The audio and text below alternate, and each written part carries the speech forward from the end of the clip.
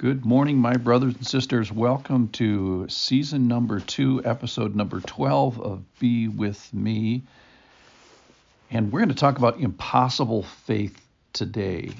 We're in a section of Luke chapter 17, verse 5 and 6. And it's going to mention something that I've never seen before, and you probably haven't either.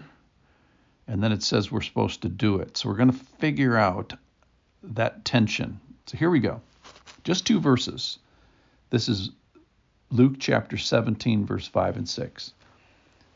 The apostles said to the Lord, "Increase our faith." That's verse 5.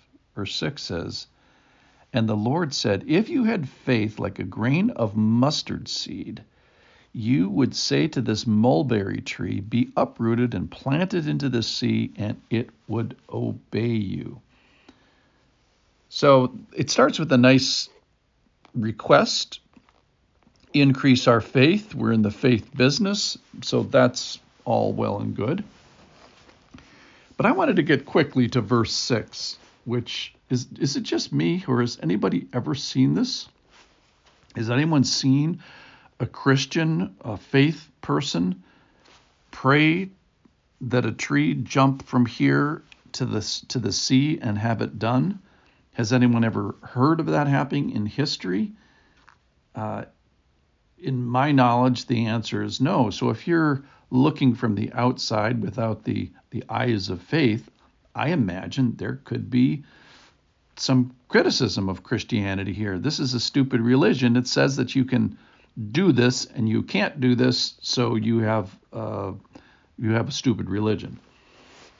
And I suppose that if you don't see anything, this is the person talking, like I don't see anything happening with your religion, that I'm looking for, then your religion has to be false. So you may ask, if you're a non-believer, can your podcaster move trees? And the answer is no, I cannot.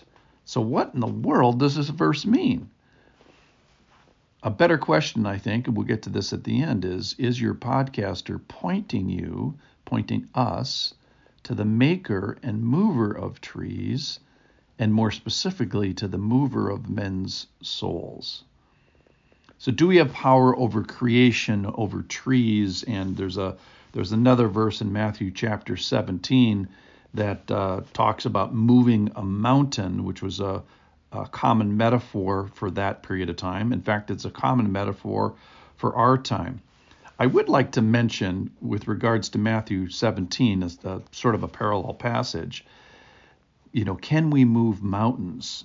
And if you go to England, to Silbury Hill, there is a man-made structure. It is the tallest prehistoric man-made chalk mound in the world. It looks like kind of a roundy, small pyramid. It's 129 feet tall.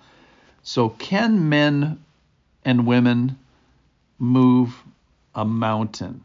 Kind of the answer is yes. I can take you to a place in England where that's happened, or maybe a pyramid. But we're talking about something that's a little more invisible than that. So what is faith? So faith is a settled trust and confidence in God based on his character and his promises as revealed in Scripture. I got that from a little commentary. So it involves trusting and obeying and reverencing and following and maybe worshiping as well. So here, the apostles want a faith that's not devoid. They want something that's functioning, maybe robust, with effect. And they seem to say that they want a growing faith, that their faith is little, and Jesus calls them, "O you of little faith." He called the 12 in the boat when there was a storm. He called them, "O you of little faith." When Peter tried to walk on water and then failed, he said, "You had it." And then he calls him a little faith. So there is a concept of faith getting larger, getting stronger, and growing. And early in this year, I suppose that's an appropriate prayer. So what about faith-based? Every organization is faith-based. The point is, do you have the right object of your faith? Is your organization based on pointing towards technology or good health or certain politics or maybe beauty? So every organization believes in something. As Christians,